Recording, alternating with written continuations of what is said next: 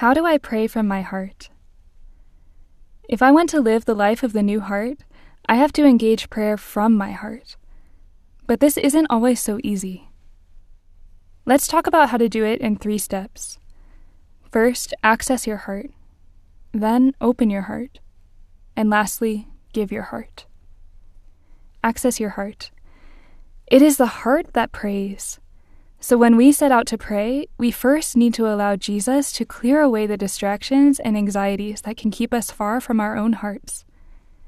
We need to reach our hearts and then talk to the Lord about what we find there. Sometimes we can be afraid to enter into prayer because we have this perception that we have to have it all together first, and then we can come to God. But the reality is, Jesus is not afraid of anything in your heart. He wants to come precisely in the mess of our hearts, in our struggles and insecurities, and fill them with his love. The Catechism outlines a few dispositions of heart that can dispel this fear and help us to pray. The first is conversion of heart. God is constantly calling us to be converted and return to him, and this requires humility. This means living in the truth that I am a creature before my Creator, a child before God my Father, a sinner before my Savior and Redeemer. When I live in this truth, I keep my eyes on God as my provider and as the giver of the gift of prayer. I realize that I need him more than I need to breathe or eat or sleep, and then I look to him to give me everything, rather than distracting myself from the real desires of my heart or turning to worldly things to keep me entertained and comfortable. Only in Jesus do we find the peace that the world cannot give, so we have to constantly turn back to him and seek his face above all else. The next essential disposition of heart is faith. When I realize my poverty, I then need faith to look to God and to trust that he will provide for me. Part of faith is practicing patience, waiting on God to give me every good gift and knowing that he will, in his good timing. It also means keeping my heart in a posture of readiness to do the will of God, believing that in his will is my greatest good and my perfect peace. This faith leads to filial boldness, living in love for God, and with deep confidence in the Father and his love for me. This gives me courage to ask for the greatest things, to give God permission to act powerfully in my life, and to be bold in drawing near to his heart in prayer, trusting that he longs to be with me. The last disposition of heart to cultivate is watchfulness. This means growing in attentiveness to God, remembering him and keeping my heart close to him, and maintaining a readiness to listen to his words and inspirations throughout the day. Each of these dispositions help me to access and live from my deep heart. From there, I can then truly open my heart in prayer. And what do we open our hearts to? The Holy Spirit. Invite him in and ask him to teach you how to pray. Then we can begin to drink from the well springs of prayer, which the Catechism holds out to us: the Word of God, the liturgy and the sacraments, and the theological virtues of faith, hope, and love. These are the primary ways that we encounter the Lord, and that we come to know him and his love for us more deeply.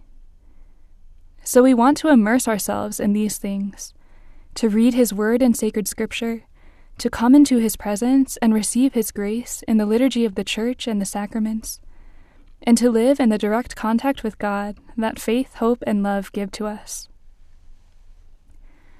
Margaret is a friend of our community, and she helps care for a young girl who has a severe form of autism, whom I'll call Agnes. Her parents were hesitant to bring Agnes to church because of her behavioral challenges, but with encouragement and help from Margaret, they agreed to try.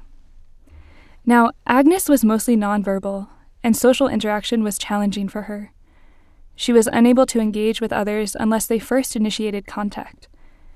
Despite these challenges, she was able to respond to the initiatives of others with sweetness. She had even learned to blow kisses when others blew kisses to her. So Sunday came, and Agnes grabbed Margaret's hand and walked straight to the front of the church, where she sat down next to the altar. Margaret knew the pastor well, and she explained the situation to him. He said it would be fine for her to stay there, as long as she was quiet. Amazingly, Agnes sat there through the whole Mass, mesmerized by the crucifix, her face totally at peace.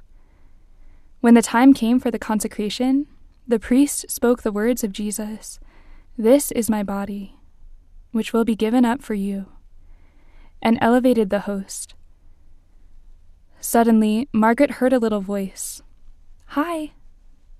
It was Agnes. "Hi, hi," she continued. She was looking at the Eucharist. This little girl, who could not initiate a greeting, was responding to someone. "Hi." Then something even more amazing happened.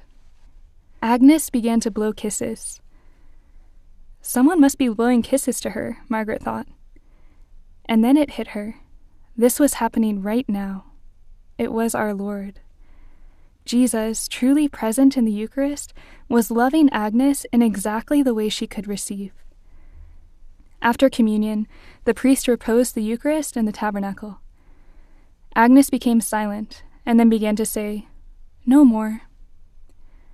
That was her way of saying goodbye. When Agnes goes to Mass, she still sits in the front, and it happens every time. When we pray, we open our hearts to a person, and this person is love himself. God waits for us with his love, and he longs for us to come close, so that he can speak to our hearts just as he spoke to Agnes. Jesus saw Agnes, he blew her kisses, and he sees you. He knows you. He loves you. Jesus is for you. His love is for you. Now, every person prays uniquely, because every heart is unique. There are many beautiful methods of prayer in the Christian tradition that have been handed on through the Church for our benefit. But among these options, the particular method that you choose isn't as important as much as your attentiveness of heart. At the same time, the method can be helpful to us as a framework to open our hearts to the Lord.